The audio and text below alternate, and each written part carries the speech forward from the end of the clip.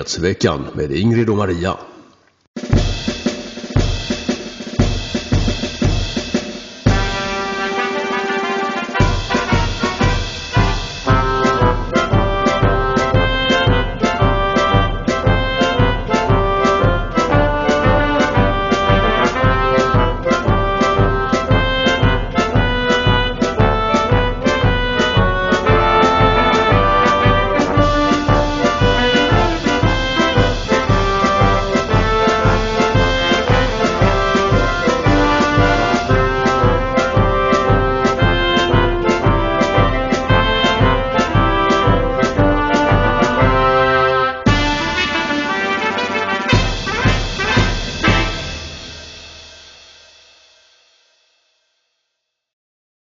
Då ska ni vara hjärtligt välkomna till ännu ett avsnitt av Nyhetsveckan. Idag med nummer 154.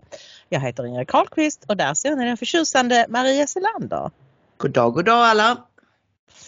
Jaha, Ingrid. Ja, idag heter ju programmet Inbördeskriget och när ni ser Daniels bild så ser ni också listan där man jämför Libanon med Sverige. Och vi ska titta på den lite närmare sen, men det är det vi ska prata om. En del har kanske inte riktigt klart för sig, framförallt bland de yngre i publiken, att Libanon var en gång ett utmärkt fungerande land som kallades Mellanösterns pärla. Ja, och det var en majoritet kristet. Alltså det var ett kristet land med en minoritet av muslimer och en del andra löskefolk från området. Ja. Men sen gick det åt pipan och det i en ordning som vi tyvärr känner igen väldigt väl från det som händer i Sverige just nu. Vi ska gå in på det lite mer om en stund. Ja, sen ska vi prata om demokratihatet och det är ju så att de som oftast och mest högljutt ropar om antidemokrater och kallar oss för antidemokrater och SD är naturligtvis antidemokrater. De hatar i själva verket demokrati. När de inte kan styra folk dit de vill, då vill de plötsligt inte ha demokrati. Fast det kan de ju inte säga, så de hittar på lite andra abrovinklar. Deras definition av demokrati verkar vara folk som tycker som jag. Det är odemokratiskt att inte tycka som sossarna och Centerpartiet till exempel. Det är väl de två som är mest ledande i det här demokratihatet. Så är det. Och så ska vi köra lite islamtjafs. Ja, det ska vi. Men först ska vi riva av några platinasponsorer, Ingrid. Ja, då har vi Göran L som diktar som vanligt fint. Ni är nageln i ögat på makten, så sänk aldrig takten. Och så har vi makarna B, månadsgivarna. Thomas J skriver gåva från mångkulturen och så gör han en liten blink-smiley. Och så har vi fler månadsgivare. Det är Niklas och Magnus. Och så har vi Jörgen F som skriver bidrag till tågbiljetter till Stockholm. Så ni kan gå in på Aktuellt och säga nu tar vi över, ut! Ja, det hade varit ett drömscenario det, Jörgen. Men vi får kämpa på här i alternativa kanaler så länge. Ni som vill stötta oss, gå in på ingridmaria.se. Där finns Swish, bankgiro, donorboxen där man kan bli månadsgivare och den lilla media linkknappen för mindre gåvor. Ja, så är det. Du, nu ska vi tjafsa lite om islam, eller vi ska prata om det islamtjafs som har uppstått. Och det hela började med en, i vår tycke, både löjlig, illa skriven och dåligt tänkt artikel i Fria Tider. Som har rubriken låt kontra jihadismen stanna på andra sidan sundet. Och så har de en bild på Rasmus Paludan och några ungdomar som han demonstrerar tillsammans med en Pride-flagga. Och det är väl någon slags, det är ju sånt han gör för att retas med Pride. Men det kvittar, därför att nu är det som så här att den danska tidningen Extrabladet kom med ganska graverande uppgifter om Rasmus för någon dryg vecka sedan. Han ska ha chattat på Stramkurs Discord-server med unga människor, unga killar, tonåringar. Och det ska vara ett ganska grovt snack om sex och lite annat. Och Ja, nu är det så att Rasmus själv förnekar att det har gått till så som Extrabladet uppger. Han menar att de har klippt och klistrat, de har tagit saker ur sitt sammanhang. Det här snacket som de har haft på Discord är liksom sådär tufft ungdomssnack och han ville vara lite häftig och sådär när han pratar med de här ungdomarna och så. Men det har ju lett till då att Rasmus Paludan har blivit persona non grata i en hel del kretsar. Huruvida det har hänt någonting kriminellt här, det kan vi ju inte avgöra i nuläget. Jag förmodar att det har upprättats diverse anmälningar och blir det en polisutredning av detta så får vi ju ta ställning till det då. Men i nuläget så är det alltså ingen som exakt kan säga vad som är sant och inte i den här historien. Och jag har pratat lite kort med Rasmus och han säger som sagt de har klippt, de har klistrat och han har inte, alltså som man har kunnat få uppfattningen i vissa publikationer att han har liksom groomat unga killar utan han säger att nej det har det överhuvudtaget inte varit tal om men däremot de har ju många fans i den åldern, tonåringar och det är ju nästa generations väljare så att jag förstår att han tycker att det är en målgrupp och han ville vara lite cool och prata med dem på deras språk. Så säger han själv. Jag vet inte, jag kan inte säga att det varken har varit på det ena eller det andra sättet. Men det jag tycker är väldigt märkligt är att han inte förstår att han har ögonen på sig att Caesars hustru får inte ens misstänkas. Och då säger han, nej jag är väl naiv och jag trodde ju inte ens att någon skulle vilja döda mig så att när den här liksom knivmannen attackerade mig, jag har fått posttraumatiskt stressyndrom efter det och så. Jag vet inte, jag tycker det verkar ovanligt naivt att inte förstå att om man har de åsikterna han har och driver de frågorna han gör så måste man vara extremt försiktig med vad man säger och vad man gör. Men här, vi vet också hur medierna ger sig på just den typen av människor. För de vill bli av med deras röster. Och jag tänker inte döma någon på förhand utan jag vill avvakta och se vad det är som har hänt. Ja, det är väl vår inställning och det är anmärkningsvärt hur många som helt plötsligt, alltså på vår sida som helt plötsligt tar mainstream medieuppgifter för goda, vilket man inte brukar göra utan man brukar liksom vilja ha lite mer kött på benen kring vad det är som har hänt. Men vi får se hur det utvecklas framöver och i allra minsta fall så är det så att han har uppvisat extremt dåligt omdöme i den här historien. Det ska vi inte sticka under stol med. Men då skriver vi Fria Tider som sagt med avstamp i den här historien om Rasmus Paludan och lyckas liksom på något sätt få det till att för det första menar de att alla danskar är besatta av islam och det är helt taget ur luften för det finns ingen anledning att vara rädd för islam eller att kritisera det när det nu finns typ kristna gängmedlemmar i de kriminella gängen. Till exempel då om vi tar Södertälje där det blev syrianer eller vad de nu heter, syrianer och assyrier är det väl då. Utan de menar på att och det har varit mycket med detta på Twitter också att folk har tyckt att är det inte de kriminella vi ska komma åt och det kriminella verksamheten och det kan ju också vara kristna och så vidare. Man blandar alltså ihop flera olika saker här, äpplen, päron, apelsiner och lite allt möjligt.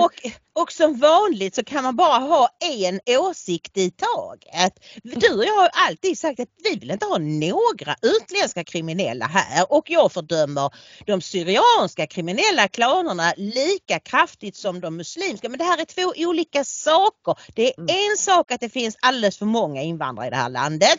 Och att vi ska försöka säga liksom hej då till så många som möjligt av dem. Men man måste förstå att islam är en helt annan, alltså den är ju en kraft som går utanför eventuella syrianska kriminella klaner. Alltså den kraften, det spelar ingen roll, du behöver ju inte ens vara troende. Det räcker att du har vuxit upp inom islam så anser du att du tillhör ett herrefolk som står över kufarerna. Och vi vet att islam har tagit över land efter land ända sedan Mohammeds dagar på 600-talet. Och varför tror folk att men det kan ju inte hända idag? Och inte i Sverige. Jo, det kan det visst det. Och det finns ingen annan kraft bland afrikaner, syrianer eller någonting som är systemhotande på det sätt som islam är. Alltså det är ju en ideologi som transcenderar alla sådana fenomen som kriminalitet och så vidare. Det är ju inte så att alla muslimer är kriminella, långt därifrån givetvis. Men däremot så är den, precis som du säger, en härskarideologi och en erövrarideologi. Så det är ju liksom ett helt annat typ av hot än de här kriminella klanerna. Jag förstår inte hur man kan blanda ihop de två sakerna och hur man då kan mena liksom att det här Rasmus-debaclet på något sätt skulle vara ett argument för att släppa islamkritik i stort. En individ gör bort sig och då ska vi bara lägga ner all kritik mot den här totalitära ideologin. För att om han har gjort något fel i sitt privatliv så är det fel att kritisera islam. Snacka om halsbrytande jämförelse. Men och tänk nu bara på vad kommer att hända här nu. Det kommer inte att ta så många år tror jag. Nu när vi har talibanerna på plats och de kommer att samarbeta med Pakistan och det kommer att, med alla de vapen talibanerna har nu, amerikanska toppmoderna vapen, de är ju nu med ett av världens bäst militärt utrustade länder. Och de kommer antagligen, alltså de kommer inte nöja sig med att ha Afghanistan, utan nu ska det liksom kalifatet verkligen sättas på kartan och de kommer att fara fram över, du vet, jag tror de kommer att försöka på Saudi, Irak, Bahrain, Dubai, alla de här länderna och så småningom Nordafrika. Det kommer att innan vi vet ordet av så har vi ett kalifat som får IS att blekna. Det är ju inte heller helt långsamt att tänka sig öppna konflikter mellan Iran, shia-muslimska Iran och de här sunni-kalifaten och det. Men jag vill bara säga det innan vi lämnar den här ganska ogenomtänkta fria tider-artikeln, att den bygger på den felaktiga premissen att om vi bara låter muslimerna vara i sina länder så kommer de låta oss vara. Det tror inte jag. Nej men herregud, 1400 år av attacker från islam mot Europa talar väl sitt tydliga språk. Det går inte. Det är inte så att vi ska försöka få dem att sluta ha islam, men vi måste hålla dem stången. Ja, nej men det är liksom till att göra det väl lätt för sig då att man bara menar på att det är neokons som vill kriga och demokratisera då den muslimska världen, och det har ju du och jag varit kritiska mot och tyckt att nej, det är inte rätt metod. Så kan vi inte gå tillväga. Det finns andra sätt vi kan gå tillväga. Men vi ska ju inte inbilla oss att hotet från islam försvinner bara för att vi väljer att låta dem vara i fred. Det är ju befängt att tro någonting sånt. Ja. Anledningen till att det var en ganska lugn period där mellan, ska vi säga, 1800-talet fram till slutet av 1900-talet någonting, det var ju att det var ju innan man hade hittat olja i stora delar av arabvärlden och därmed kom in en jäkla massa pengar i den här verksamheten och de kunde bedriva aggressiv jihad på ett helt annat sätt än vad de kunde när de satt med en kamel ute i öknen och inte hade någonting alls. Precis. Så är det. Så att, nej, fria tider, där får ni nog fasen tänka ett varv till. Du vill säga någonting om situationen i Frankrike också? Ja, alltså jag tycker det var en intressant artikel från The Spectator, för att Macron har ju nu gått i krig mot smittan. Och det är ju, du vet ju allt det här med vaccinpass och allt de håller på. Men den liksom konkluderar den här artikeln att han har gått i krig med fel fiende, för det är islam som är den stora fienden. Och det är bara lite överkurs, om man är intresserad av dessa resonemang så kan man läsa den. Och så kan man också läsa en artikel i Jyllandsposten av Rune Celsing som går ut på håll islam borta från oss. Och det är naturligtvis prio 1 att vi ska få bort så mycket islam som möjligt från vårt land. Men vi kan inte sen bara säga nej men de kommer att sitta stilla och lugna i sina länder. Vi måste vara på tårna. Ja, alltså man skulle inte säga så om någon annan ideologi, om det var liksom kommunism eller nazism eller fascism eller alltså alla de här andra ismerna som folk ser som renodlade ideologier. Där är det ju okej att tycka att det här är en ideologi som vi måste liksom bekämpa på olika sätt. Men det är ju det att folk gör det tankefelet att islam är en religion och därmed en privatsak och så vidare. Det är det inte, det kommer det aldrig att bli. Så att, nu går vi till politikerna som hatar demokratin. Som sagt, vi har ju pratat om detta att det kan ju vara så att demokrati i världshistorien kommer att vara en liten ögonblinkning. Den är ungefär 100 år gammal i vårt land i alla fall. Och alla politiker älskar ju demokrati. Fast skrapa lite på ytan så vill ju inte de att folket ska styra. Utan de försöker ju manipulera folket på olika sätt. Sossarna är mästare på detta. För att få folk att sitta lugnt i 4 år, sova, titta på Let's Dance. Och sen ska de rösta helst på sossarna. Eller åtminstone på något liksom accepterat parti. Nu när de då ser att folk faktiskt är rasande. Jag menar, svenskar går inte ut på gatan och skriker. Men vi ser ju i opinionsmätningarna och vi ser att SD har ökat från 5,4% eller vad det var de fick första gången till drygt 20 nu. Och det kan bli ännu mer till nästa val. Vad gör då Annie Lööf? Jo, då går hon ut här om dagen och skriver att hon vill ändra grundlagen för att skydda Sverige inför ett möjligt SD-övertagande. Och så jämför hon det med Ungern och Polen och där har de ju gjort si och så. Fast det är de länder som har det största stödet bland sina befolkningar. Där folk faktiskt har fått rösta och kunnat välja partier och politiker som värnar det egna landet och det egna folket. Och hon står och säger detta utan att skämmas det minsta. Centerpartiet presenterade flera olika förslag med grundlagsändringar då att skydda den svenska grundlagen mot snabba förändringar. Partiet vill också stärka svenska domstolars oberoende och motivationen är då att, som du säger, att auktoritära partier kan få makten och genomföra förändringar som får demokratin att urholkas. Och det låter ju bra i teorin kanske, men varför ser den svenska grundlagen ut som den gör? Och det är ju redan så här att vi har regler för hur man får lov att ändra i grundlagen. Det kan inte en sittande regering bara göra hejsan hoppsan, utan det måste vara en mandatperiod emellan, va? Det måste vara 2 beslut med ett ordinarie val emellan. Ja. Men då kan man ju göra så att man driver fram det precis före valet och så blir det ett val och sen så röstar man igen. Så det kan ju gå på några månader. Men det här, förstår du, det här är ju inte bara frågan om att vi ändrar några kommatecken i grundlagen. Det hon faktiskt föreslår, det är ju att man på något sätt ska förhindra vissa partier från att kunna växa. Om de vinner vad vi säger att SD skulle få över 50%, kommer de ju inte att få, men vi bara leker med den tanken.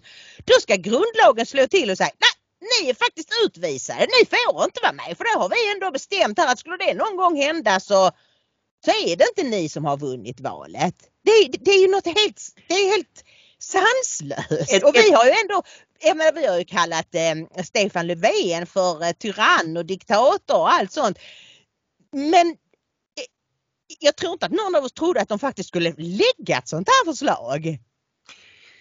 Jag tror att de tänker att gemene man kommer inte att penetrera detta så djupt vad det innebär, utan det bara låter ju bra att vi ska stärka demokratin. Det är ju sådana floskler som de gärna sprutar ur sig.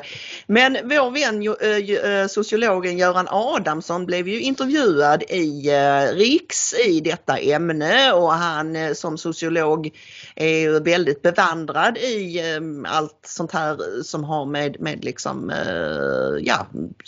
vad heter det? Ja, konstitution, stat och allting att göra. Och dessutom, vilket vi inte får se här, men som han har sagt innan vi kommer in i det här klippet, att han har studerat de olika partiernas program och hållit kurser för detta på Köpenhamns universitet och kommit fram till att SD är det minst antidemokratiska partiet i riksdagen.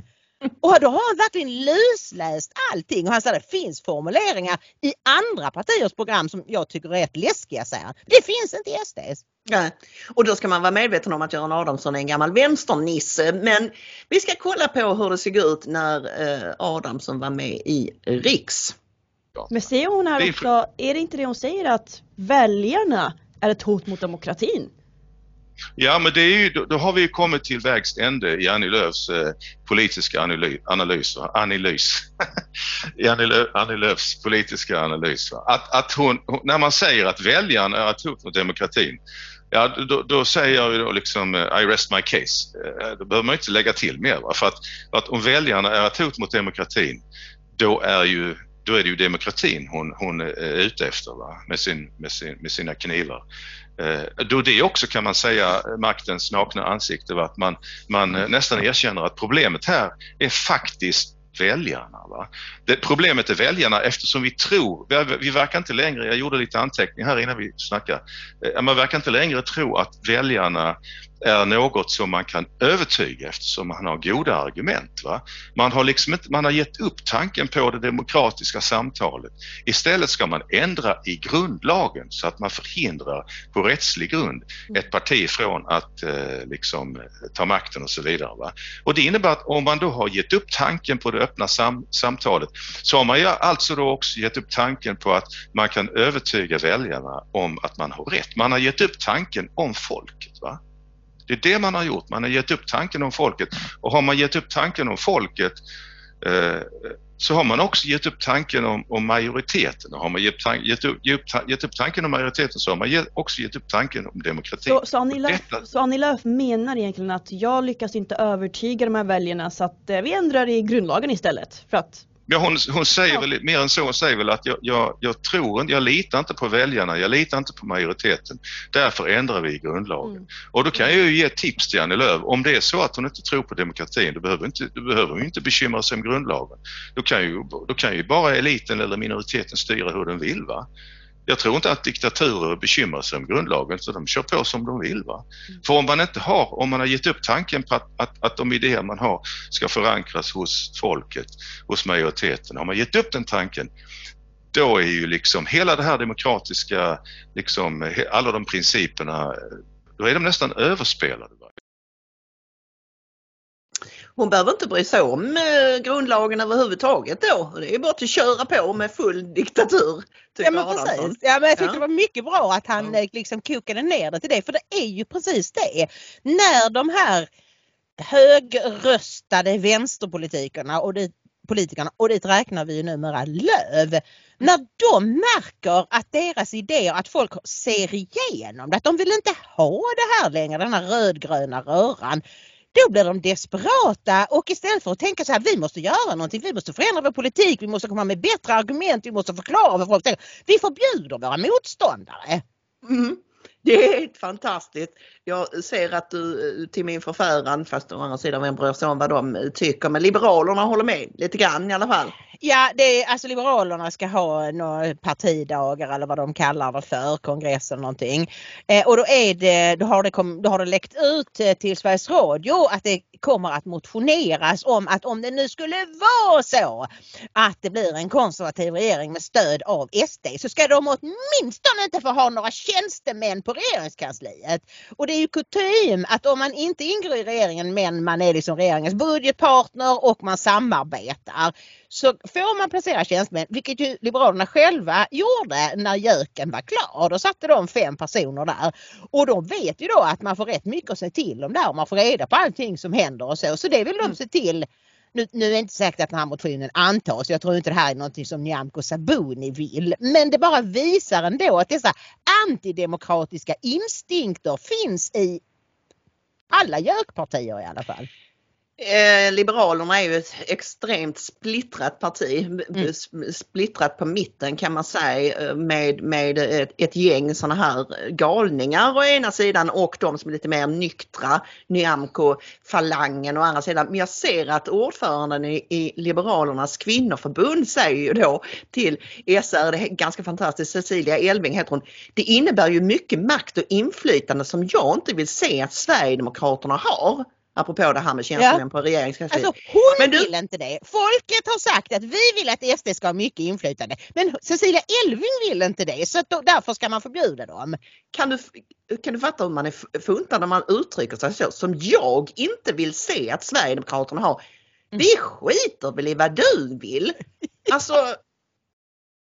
Fantastiskt. Men du, i den här genren så kom vi ju tänka på ett litet kärt klipp som studsade runt på Twitter för 1,5 år sedan ungefär. Jag tror det är inspelat 2010. Nej, 2020. 2020 såklart, förlåt. Ja, 1,5 år sedan. Och det handlar om Köping som tidigare var en extrem sossekommun. Sossarna har haft makten där sedan rösträtten tillfogades och nu har de rasat ihop. Men det har inte inneburit att Vänsterpartiet har tagit fler mandat där eller fått fler röster eller så. Och då intervjuar Sveriges Television Vänsterpartiets starke man om detta. Hur hänger detta ihop att inte ni har kunnat ta sosseväljare och vad har de blivit av och så vidare. Och då säger han så här. Ja, istället är det Sverigedemokraterna som vuxit under de senaste 15 åren. Från 3 till 23%. De liksom har snabba lösningar på allting. Så här gör vi och så här gör vi och så här gör vi. Vi är mer, men vi vill liksom tänka mer och det måste liksom bli så tydligt. Och jag tror det kan vara en nackdel som gör att vi har svårt att nå människor. Men kan det bero på det att väljarna stödjer SDs invandringspolitik kanske i första hand? Det kan det ju också vara, precis, visst. Vi kanske står för det folk borde tycka. Men vi har svårt att få dem att tycka det. Vi kanske står för det som folk borde tycka. Men vi har svårt att få dem att tycka det. Det är helt fantastiskt alltså. Andreas Trygg heter han är gruppledare då för Vänsterpartiet i Köping. Hör han inte sig själv? Vi kanske står för det folk borde tycka men vi har svårt att få dem att tycka det. Om han ändå hade sagt att för han är ju lite inne på det i meningen innan att de kanske har svårt att presentera det på ett attraktivt sätt eller förklara det eller så. Mm. Men det är ju inte det han säger till syvende och sist. Och dessutom är det ju så att han säger att de har snabba lösningar, vi gör si, jag bestämmer. Ja men det är ju att därför att Sverigedemokraterna har ju sett detta samhälle växa fram och varit ett politiskt parti i 30 år. Ja. Det är ju ingenting som de snyter näsan eller snöter näsan i förra veckan. Det här är ju liksom saker som de har utarbetat under en lång följd av år. Medan Vänsterpartiet och sossarna och alla andra har suttit och bara försökt skyla över sin egen usla politik. Genom som han säger, det måste vi fundera på, tillsätta en utredning och det ska bli tydligt och så. Folk är trötta på detta nu, de vill ha action. Han fick ju åtminstone frågan att kan det inte vara så att folk faktiskt sympatiserar med SDs politik? Kan det inte vara så enkelt? Men ni förstår hur de här totalitära människorna tänker i med hans svar att nej, så kan det inte vara eller så får det inte vara, det ska inte vara så. Så då kör vi över folk som tycker så. Alltså, det är ju nästa steg. När man inte kan få folk att tycka som de borde tycka, då får man ju förbjuda dem att tycka på något annat sätt. Enligt känt kommunistiskt manér liksom. Vad säger Lena Hallengren om allt det här nu då? Ja men alltså det är också ett sånt här, det har ju inte precis med demokrati att göra men det har det ju ändå för det är det här med våra frihetsrättigheter. Att nu ska de liksom, nu vill de ändra pandemilagen för framtida sjukdomskriser och när vi kommer in på dagens Sprutnytt så ska vi prata lite om vad de har i pipelinen nu. För ni ska ju inte tro att covid-19 har en början och ett slut utan det här är en början på någonting som vi kommer att få leva med resten av våra liv tror jag. Och då vill hon då ändra pandemilagen så att man snabbt kan gå in och hindra människors rörelsefrihet och tvinga dem att bära munskydd och allt vad det nu är. För att kunna hantera mycket stora smittoutbrott. Det var ju det att pandemilagen skulle ju bara vara ytterst tillfällig i den absolut akuta krissituationen. Men det blev ju inte riktigt så och det förlängs och nu ska den utökas också. Ja. Ingen torde ju vara förvånad egentligen för det är ju sossarnas modus operandi detta att ständigt flytta målposterna, vad säger man, flytta målet, du vet, som målvakter gör i ishockey när de är illa ute, så bumpar de till målet så att det inte kan bli mål.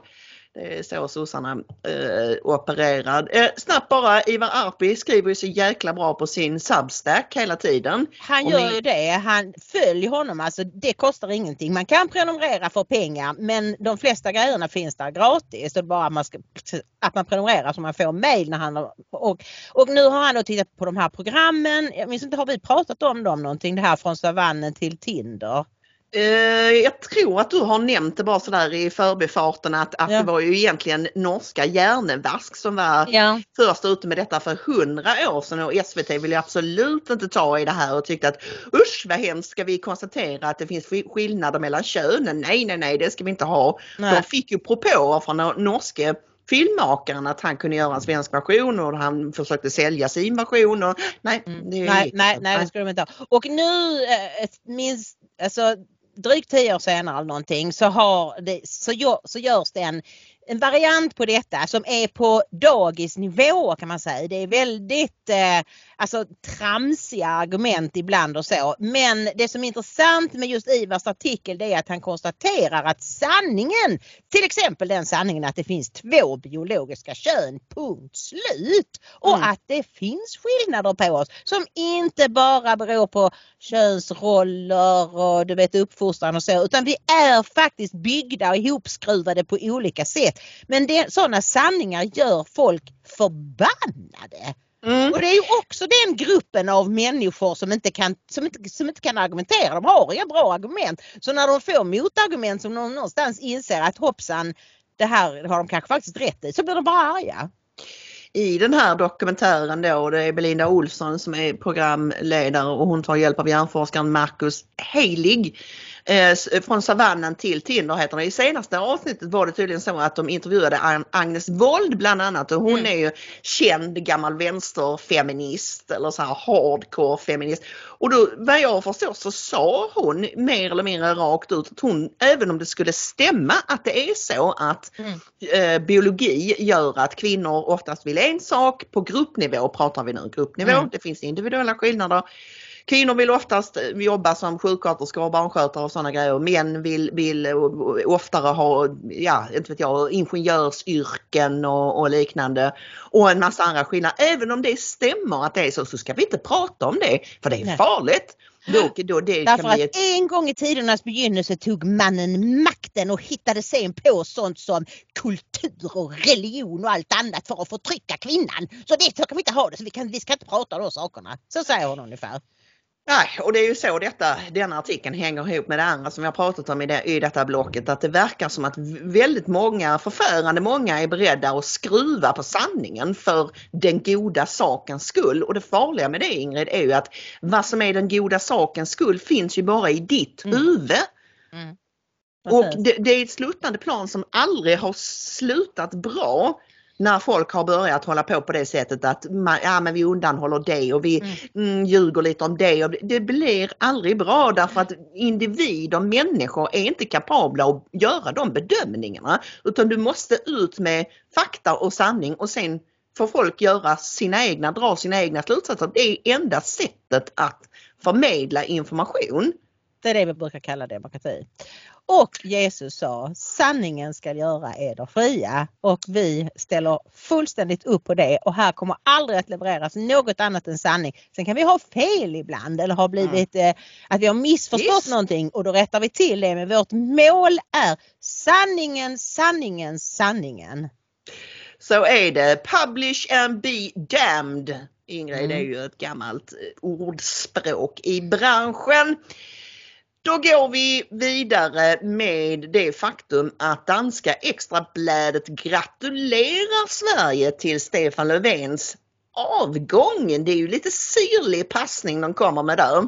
Ja, de skriver så här: grattis till lycka Sverige. Löfven har varit en eländig statsminister. Faktiskt i enastående grad inkompetent när det gäller den helt basala uppgiften som ett lands ledare har, nämligen att värna om lag och ordning och säkra alla medborgarnas trygghet. Det är på under Löfvens vakt som Sverige på allvar har utvecklat sig till ett bannerland, alltså ett gängkriminellt land. Och jag tycker att det är rätt anmärkningsvärt att en stor tidning i ett grannland är så outspoken, om vi säger så. Ja, fast nu ser vi ju i land efter land, artikel efter artikel, även i mainstream medier som brittiska The Times, The Guardian som är en vänstertidning och andra internationella finmedier som på sistone har kört stories om Sverige som är allt annat än smickrande, och det beror väl helt enkelt på att nu går det inte att dölja sakernas tillstånd längre. Nej. Tänk om Trump hade suttit kvar och idag hade sagt look at what happened in Sweden. Alltså då för 2 år sedan eller när det var, då gick ju hela mediesverige, hela etablissemangssverige ut och sa det hände ingenting här igår. Någon fes, någon halkade i trappan. Du vet, sådana grejer var det ju hela tiden. Alltså att de medvetet missförstod. Han sa last night för att han hade sett ett inslag på Fox News. Ja, och så medvetet missförstod kvällen innan. Men nu är ju det intressant att hade han sagt last night så hade det varit något som hade hänt kvällen innan. För så det hände, det kan ha varit typ 2017 eller någonting sånt där. Ja, han tillträdde 16 eller han vann valet då. Så säger att det var 17-18 någonting, och på de 2-3 åren som har gått sedan dess så har det blivit så att nu händer det någonting varje kväll eller varje dag. Vi har minst en skjutning varje dag. Eller sprängning eller någonting annat. Och i Bulletin så läste ju du och jag en mycket bra men fruktansvärt deprimerande intervju med polisen Fredrik Gårdare som är gängexpert, eller vad ska man säga, han är kriminalkommissarie och specialist på gängbrottslighet, och han säger flera saker i den här intervjun som är mycket anmärkningsvärda. Bland annat menar han på att vi har ramlat över en kant nu, säger han. Han säger väl inte att vi har nått the point of no return, men däremot så menar han på att den nuvarande situationen är så allvarlig så att nu går det inte ens att liksom lappa och laga och låtsas och hålla skenet uppe, för att nu är det polisen har tappat kontrollen helt enkelt. Ja, och den här Fredrik Gårdare har alltså jobbat med gängkriminalitet i 30 år, så han bör väl vara en av de främsta experterna i Sverige. Och han säger att varför har vi ramlat över kanten där vi inte räcker till längre? Han säger att det beror på faktorer som att vi låtit detta utvecklas över 20 år. Att svensk kriminell miljö alltid har haft gott om skjutvapen. Att det har normaliserats att använda vapen i konflikter, och att vi har en väldigt låg uppklarning av mord och mordförsök. För det är ju det att alltså nästan inget av de här gängmorden klaras upp. Därför att ingen vågar vittna, ingen kallar, ingen golar, det är bara inga kommentarer. Och många gånger så använder de små killar som inte ens är straffmyndiga. Och jag hörde någon podd där de berättade om att många utav de här fallen redan efter 10 månader lämnas de över till kalla fallgruppen. Det var någon mamma vars son hade blivit skjuten, och hon sa inte ens ett år kunde ni lägga på att utreda min sons mord. Och så går det över till kalla fall. Och det är bra att de inte lägger ner det. Men jag menar, kalla fall i normala fall, då tänker vi på 20-25 år gamla mord som någon ska försöka se på med friska ögon. Ja, och det Gårdare säger, det är ju att det finns ju inte i närheten av tillräckligt många utredare. Det är ju ett problem av många i allt det här. Det finns inte folk de har inte folk helt enkelt, och de duktiga utredare som finns och har funnits, de är så totalt sönderslitna vid det här laget så att en del av dem har slutat och en del av dem har gått in i väggen. De allra duktigaste fick ju gå när Dan Eliasson var klar med sin omorganisation, så man kastade ju ut de absolut bästa poliserna och polischeferna. Och detta kommer ju, det är det vi menar med inbördeskriget. Alltså om detta det kommer att fortsätta. Det finns ingen liksom simsalabim och abrakadabra grej som kan få det här att försvinna. Utan det kommer att fortsätta ända fram till den dagen vi får en riktigt konservativ handlingskraftig regering som sätter igång återvandringen. Och där är vi, jag vet inte hur många år det kommer att dröja. Men till sist så blir ju detta, vi är ju redan brukar vi säga ett lågintensivt inbördeskrig, asymmetriskt inbördeskrig. Ja. För att det är men alltså hittills så kan de flesta svenskar hålla sig undan.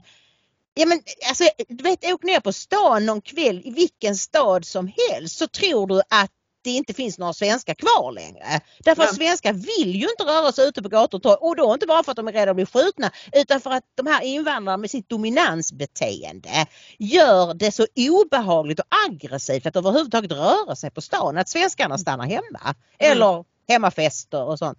Precis, exakt. Och det fenomenet ska man ju inte underskatta i sammanhanget. Att hur många brott förhindrar det? Att svenskarna sitter och kucklurar hemma istället och inte rör sig ute på stan och därmed inte kan bli rånade och pissade på allt vad det nu är.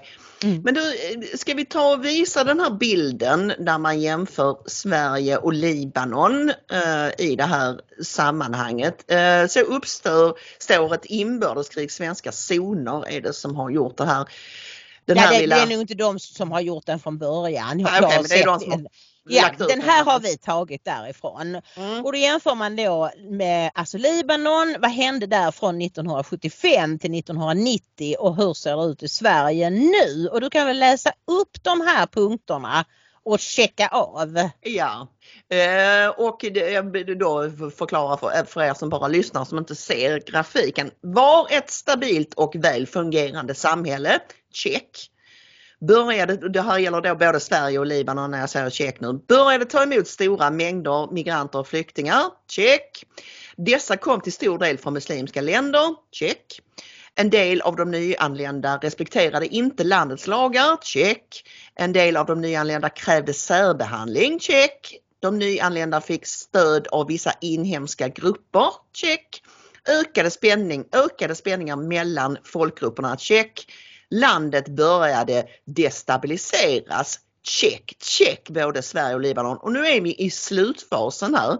Inbördeskrig utbröt, check på Libanon, ännu inte på Sverige, men det är det som är kvar på den här listan. Ja, det är det sista steget och det här måste ni måste sprida det, alltså ta detta till er för att jag vet att det är svårt, men Sverige, detta är ju Sverige, det kan ju inte hända här. Men tänk nu på allt som redan har hänt de senaste 20 åren som vi aldrig hade kunnat föreställa oss när vi var barn och tonåringar och så. Och så alltså titta på hur det ser ut. Varför skulle inte sista punkten också inträffa? Det kommer den att göra. Och på tal om det så det här handlar inte bara om Sverige. Det här är ju stora delar av västvärlden. Alla de länder som har tagit in så stora invandrargrupper som har det här dominansbeteendet, som kräver särbehandling och så vidare och som inte vill lyda våra lagar utan har en annan lag som de tycker är mycket bättre. Och så är ju inte läget i USA, men där finns det en annan sak som skulle kunna göra. Jag hör folk säger att det är inte uteslutet att det blir något slags inbördeskrig i USA. Och det är ju därför att alltså polariseringen den ökar ju för varje timme som går mellan de här liberala storstadsmänniskorna och vanliga människor i, du vet, Texas, Florida, Midwest och där som vill ha, alltså de vill ha kvar konstitutionen och så, medan Biden vill ju ta bort Second Amendment och First Amendment och allt vad det är. Och vad händer med oss om USA blir fullt upptaget med något slags inbördeskrig där det blir, du vet, utbrytningar, att olika stater vill brytas ut? Ja, då har vi ju ingen hjälp att hämta där. De har ju hela tiden varit garanten för västvärldens fred och frihet. Ja, och jag såg att Taco spekulerade nu här om kvällen att det här med att USA har evakuerat en fruktansvärd massa människor uppenbarligen från Afghanistan. Alltså långt fler än amerikanska medborgare och sådana som har jobbat för amerikanerna. Enligt Taco så placerar man medvetet ut de här människorna i swing states så kallat, och han gick till med så långt att han anklagade demokraterna för att göra det här medvetet för att vända de här staterna då till sin fördel. Vi får se, det är mellanårsval nästa år i USA just att, men då ska vi bara nämna lite snabbt en intervju med Maria Wallin, sociologen. Pratade vi inte om den? Jo, gjorde vi nog, men bara påminna om att i den här genren, om ni inte har läst den intervjun som Per Brinkeby har gjort med henne ännu, så gör det, för hon pratar om precis det här 5 år framåt kommer vi att ha regelrätta gatustrider. Ja. Och det är rätt tuffa ord för att komma från en sociolog som har erfarenhet av italienska maffian och så vidare och ser alla de här mönsterna. Jag ville bara fylla på liksom vårt resonemang att det här ligger i tangentens riktning. Om man kan någonting om historia så ser man vart detta är på väg. Olle Fjordgren, säkerhetsexperten, sa ju detta till mig redan för det är nog nästan 10 år sedan jag intervjuade honom första gången på Dispatch. Och det är liksom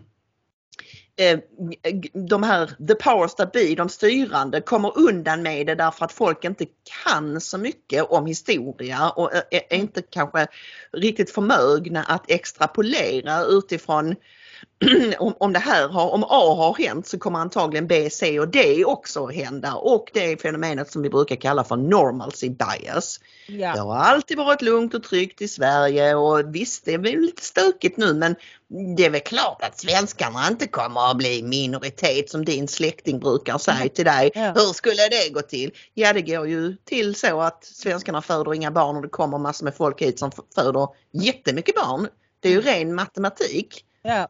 Nej, så kan det inte vara. Så kan det inte vara, för att så vill inte jag att det ska vara.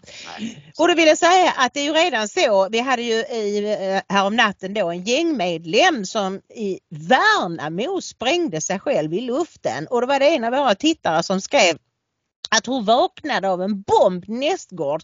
Jag hade första paket från mitt köksfönster och gick ner 3:30 för att kolla läget. Och det står en massa poliser mitt i gatan och ska stoppa folk, men inga avspärrningar och sådär.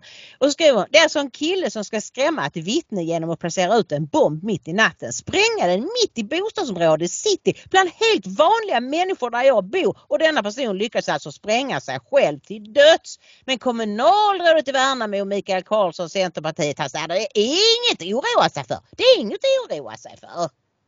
Och så konstaterar hon till sist att bandidos i Värnamo har på kort tid drabbats av flera bortfall. En medlem avslöjas som infiltratör, en begick självmord, en råkar spränga sig själv och en blir brutalt avrättad. Ja, det är inte bra för hälsan att vara med i de där gängen alls. Men du, är det något av det andra här som vi måste förmedla innan vi knyter ihop detta blocket? Nej, jo det är det. Det är ju det här med att Kristersson gick ut och sa att det kommer att ta 20 år att lösa gängkriminaliteten. Och då kan man tänka sig, han har åtminstone fattat att det räcker inte att man får några tusen poliser till och allt det där, va? Och 34-punktsprogram som sossarna har och det.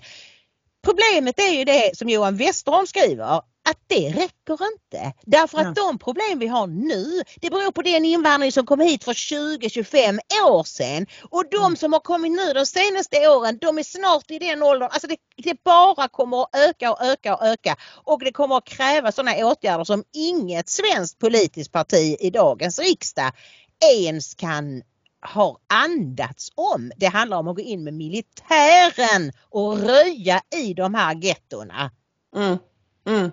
Ja, precis. Det är fortfarande så, även när Moderaterna morrar och pratar om tuffa tag, så är det fortfarande så att de inte har förstått exakt vad som kommer att krävas. Att det kommer att krävas mycket tuffare åtgärder än att man höjer lite fängelsestraff och sådana grejer. Att man, kanske nya lagar om gängkriminalitet och sånt, och kriminalisera liksom medlemskap och bla bla. Vi måste liksom bortom det, och framförallt ordet på som ingen vågar ta i sin mun. Återvandring. Vi måste drain the swamp. Ja, vi måste ha bokstavligt talat. Ja. En stor del av de här kriminella och människor som inte har, om vi börjar där, kriminella och sådana som inte har rätt att vara i Sverige. Bara precis. där skulle det göra en... Ja, och så måste vi införa sådana danska lagar att det är dubbla straff för de gängkriminella. Och nu har de också kommit med alltså en ny lag som säger att om du är dömd, vad är de senaste 2 åren till någon slags gängkriminellt brott, då är du portförbjuden på nattklubbar och andra ställen. Ja. Och ja, du kan ju bara kort berätta om den här sydsvenskan artikeln. Nu tog du bort min länk här, eller? Ja. Fy dig, Ingrid.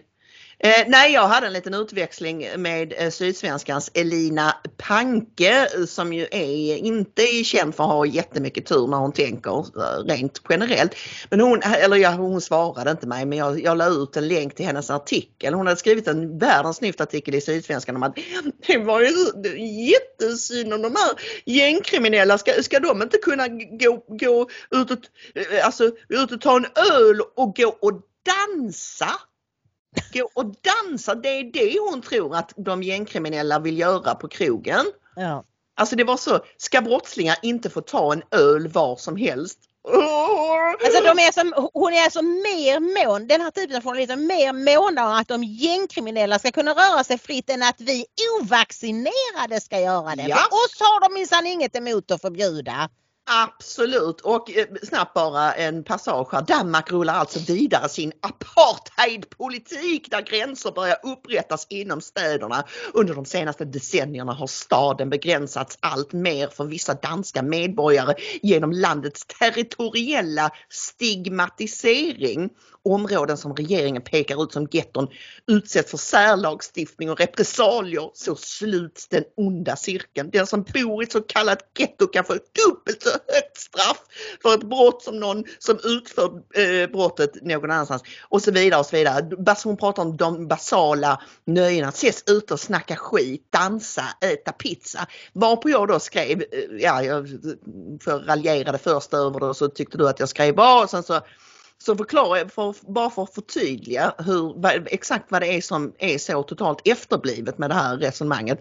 Hon verkar ju inte förstå att de gängkriminellas livsblod är att bräscha på krogen med snygga brudar och tjocka sedelbuntar medan de drar linor med innefolket. 2. Klassperspektivet. De tillhör inte en förtryckt underklass, om något är de feodalherrar, överklass utanför lagen. Precis. Så hon kan sluta tycka synd om dem, för de vill inte dansa på krogen. Nej. Anledningen till att de är på krogen är dels att det är deras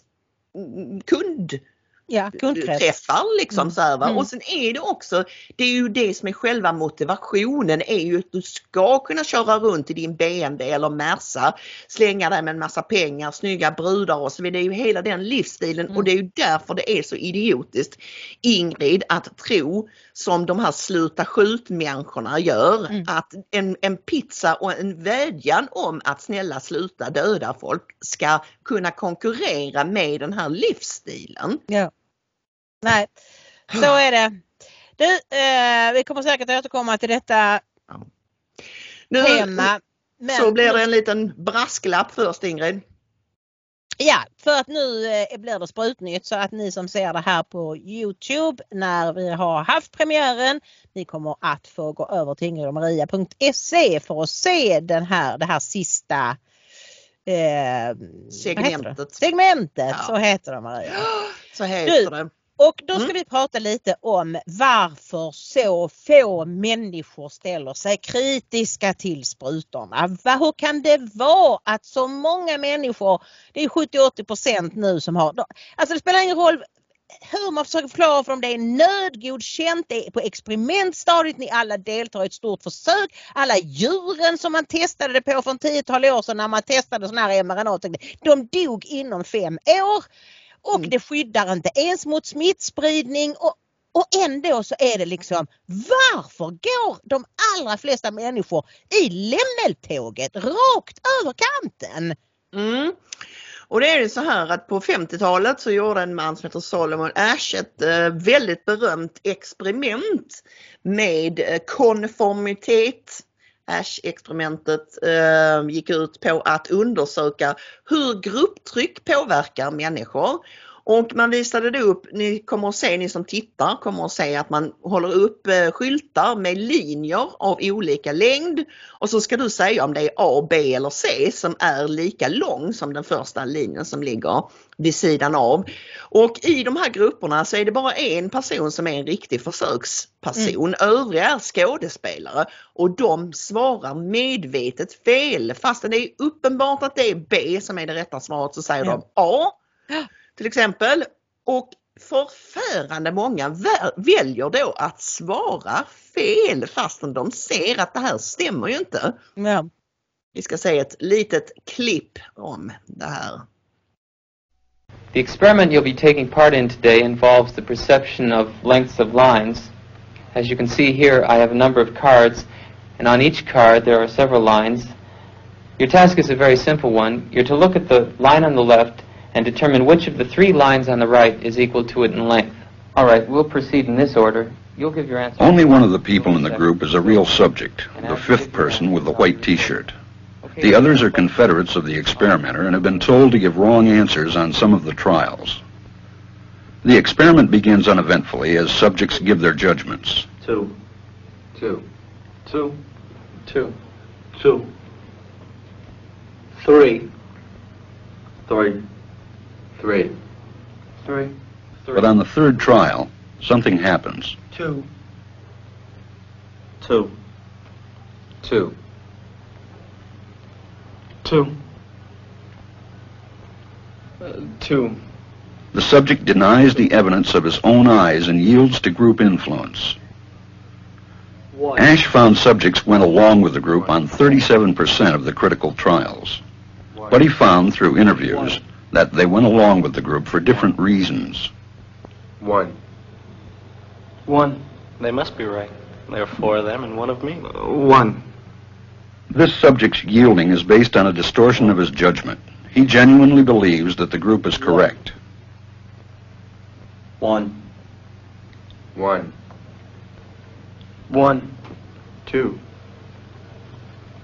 1. 2. 2. 2. I know they're wrong, but why should I make waves? 2. In this case, the subject knows he is right, but goes along to avoid the discomfort of disagreeing with the group. Here, the distortion is at the level of his response. 2. 2. 2. 2. In the previous experiment, the naive subject stood alone against the group.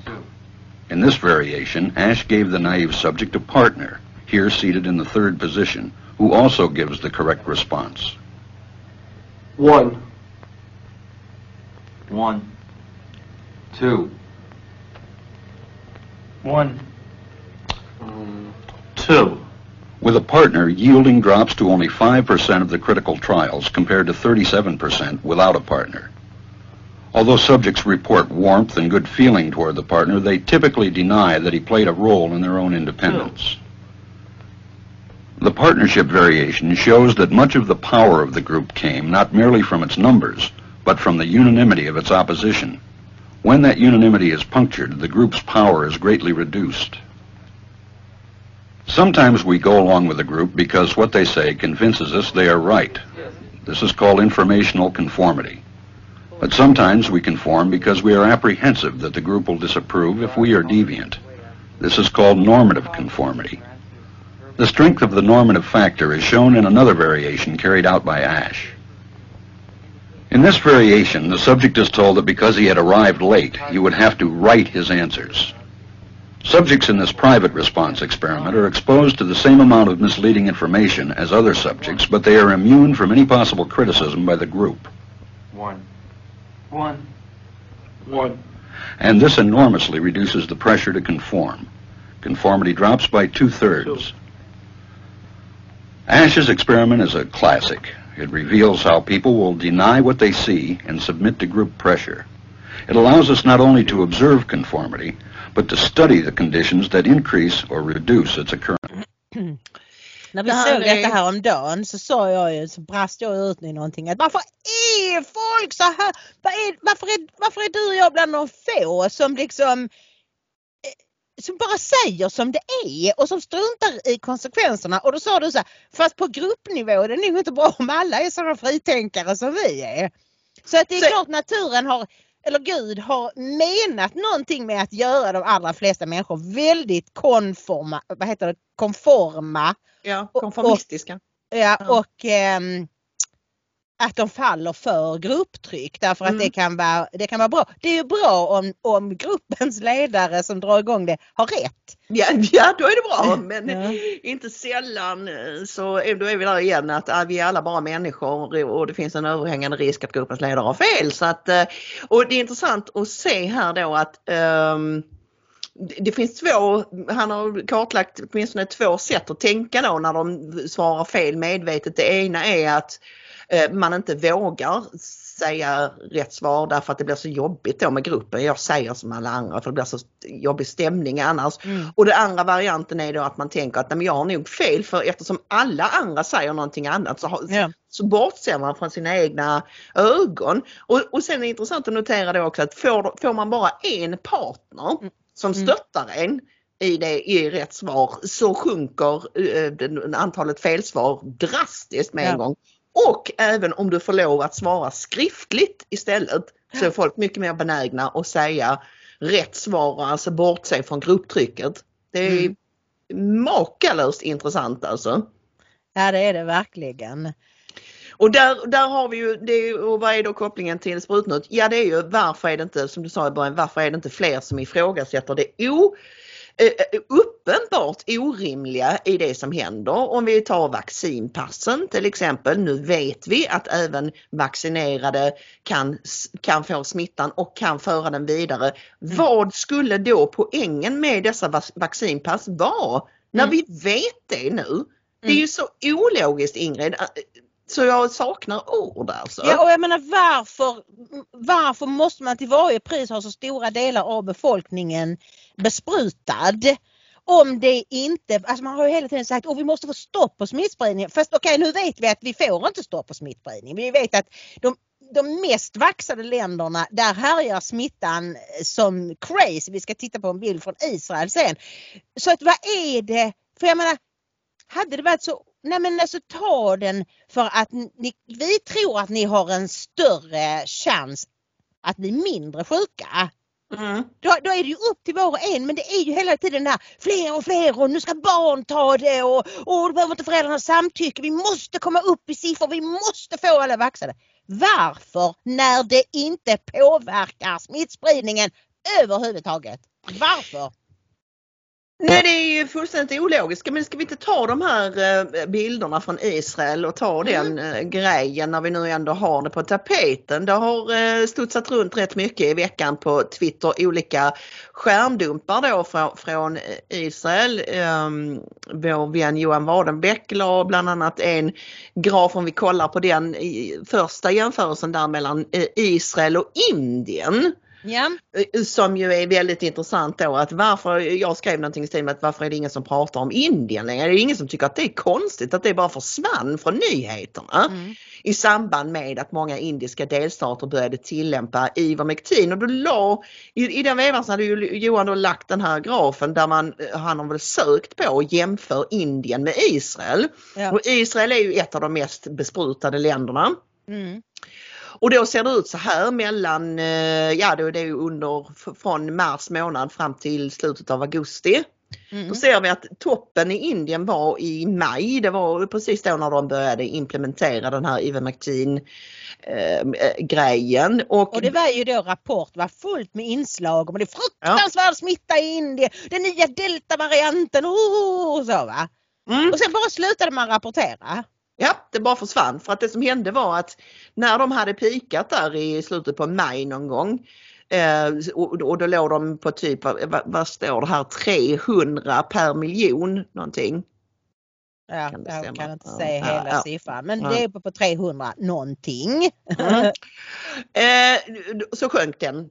Bara bam, gick rakt ner i golvet och nu är det liksom nere där det knappt är mätbart med nya fall. Och så har vi då grafen i Israel. De började vaccinera redan i januari Och i juli där någon gång så började det helt plötsligt att vända uppåt, antalet covid-smittade ska vi säga att denna grafen visar då. Och nu är det någon slags peak där alltså nu grafen har gått rakt uppåt alltså sen juli månad med antalet smittade och vi har en annan. Och får jag bara säga det att det ser ut som de ligger på 900 vad det nu är, men bara jämför att när Indien låg på ungefär 300 så var svenska tv-nyheter fullt med hur fruktansvärt det var i Indien. När Israel, det mest vaxade landet i världen, ligger på 900.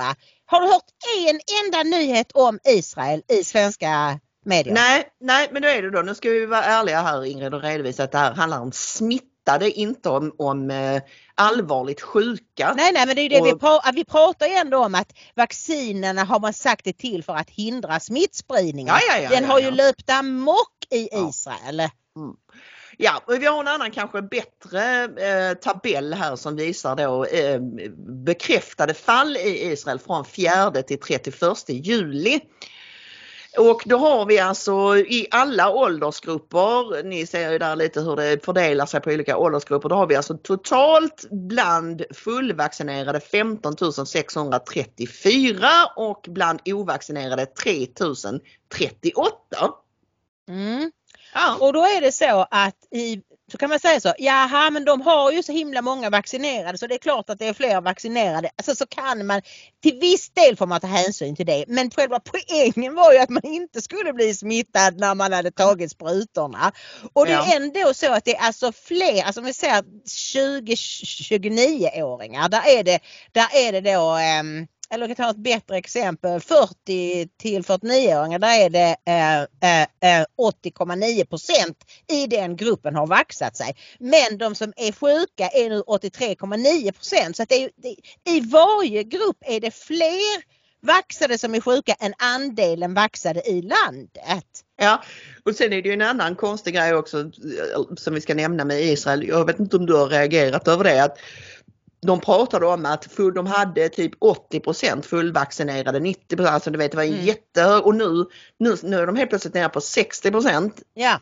Jag har dechiffrerat vad det beror på. Ja, jag vet också vad det beror på. Det beror på booster, den 3:e sprutan. Nu har de nämligen bestämt att för att få räknas som fullvaxad så räcker det inte att ha fått de 2 sprutorna, utan nu om du vill behålla ditt gröna pass som de har infört så måste du ta den där boostersprutan. Och sen när den inte heller hjälper så kommer det bli nummer 4, nummer 5, nummer 6 och nummer 100 och nummer 1000.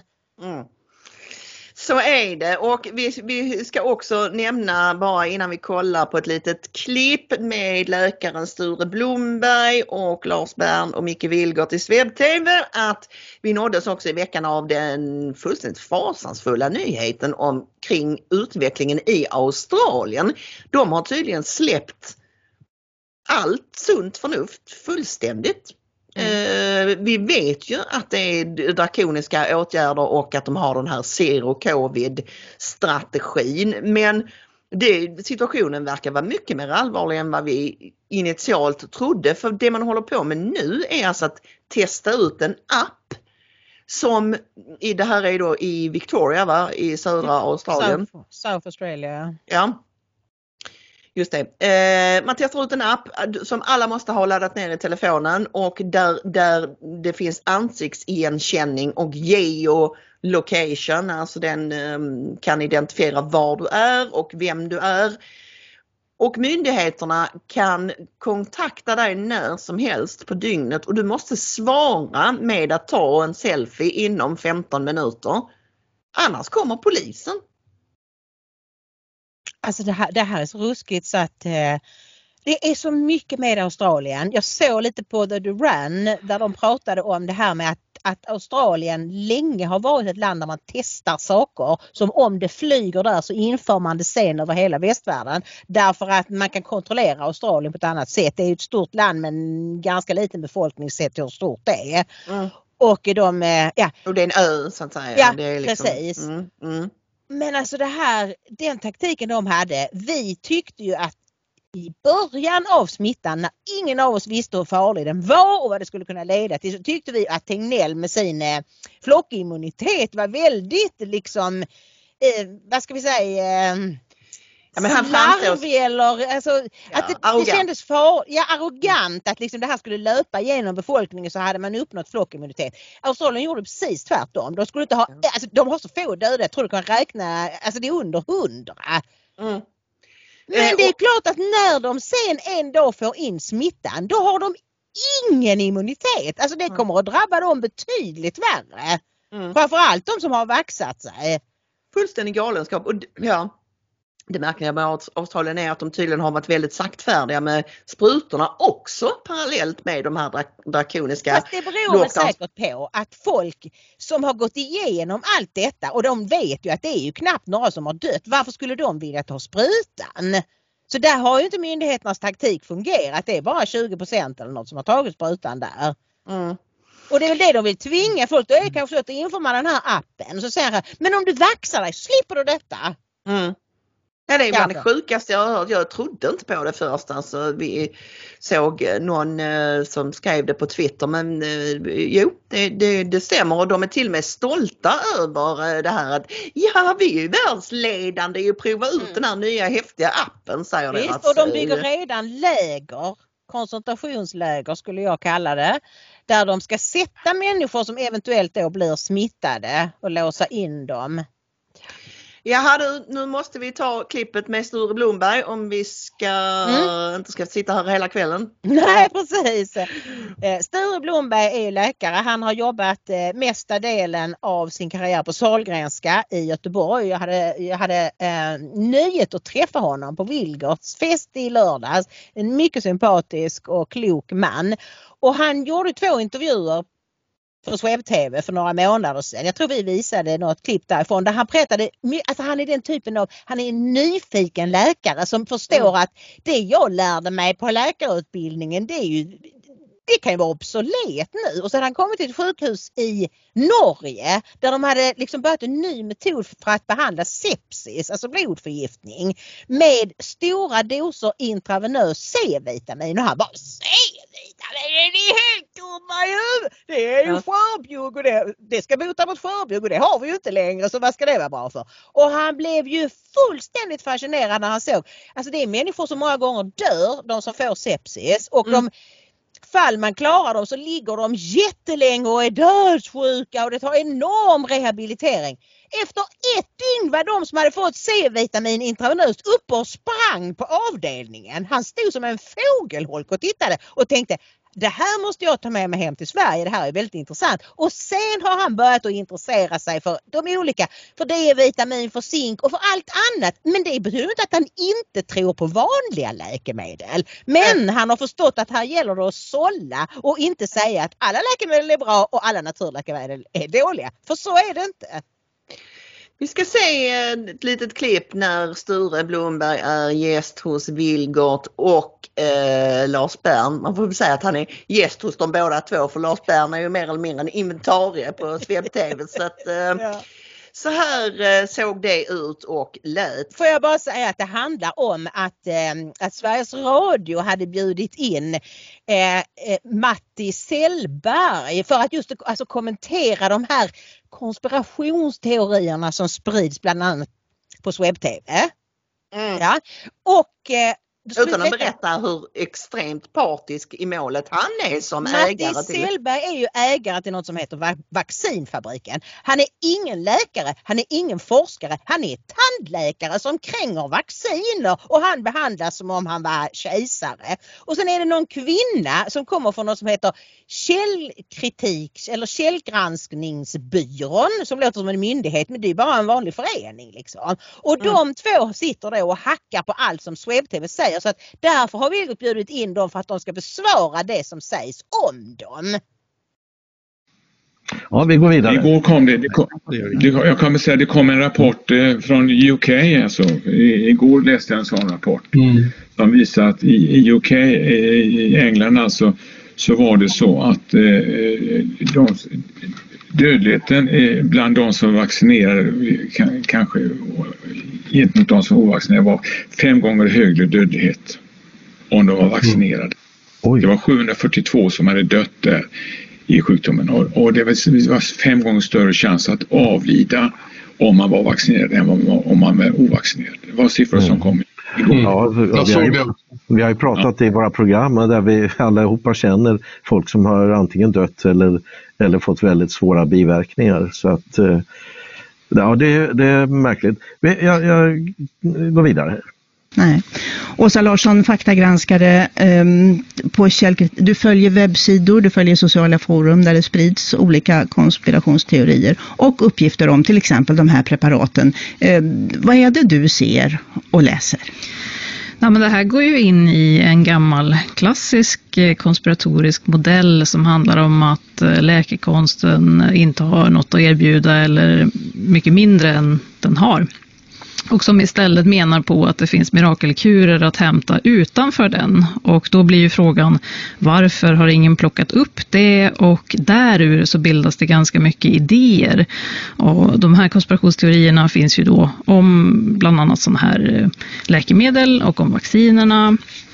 Och det här snurrar ju runt för folk pratar om det och det sprids i olika grupper i början av pandemin. Och du säger det är en klassisk konspirationsteoretisk modell och så vidare. Ja, det kanske inte så mycket att kommentera. Det där löjliga fenomenet med de här faktagranskarna i början, så vi behöver inte upprepa. Nej, för det är väl inte... Om det visar bara det jag sa tidigare. Hon är medicinskt okunnig helt enkelt. Hon är medicinskt okunnig och därför kan hon hålla på och snurra runt på det här sättet.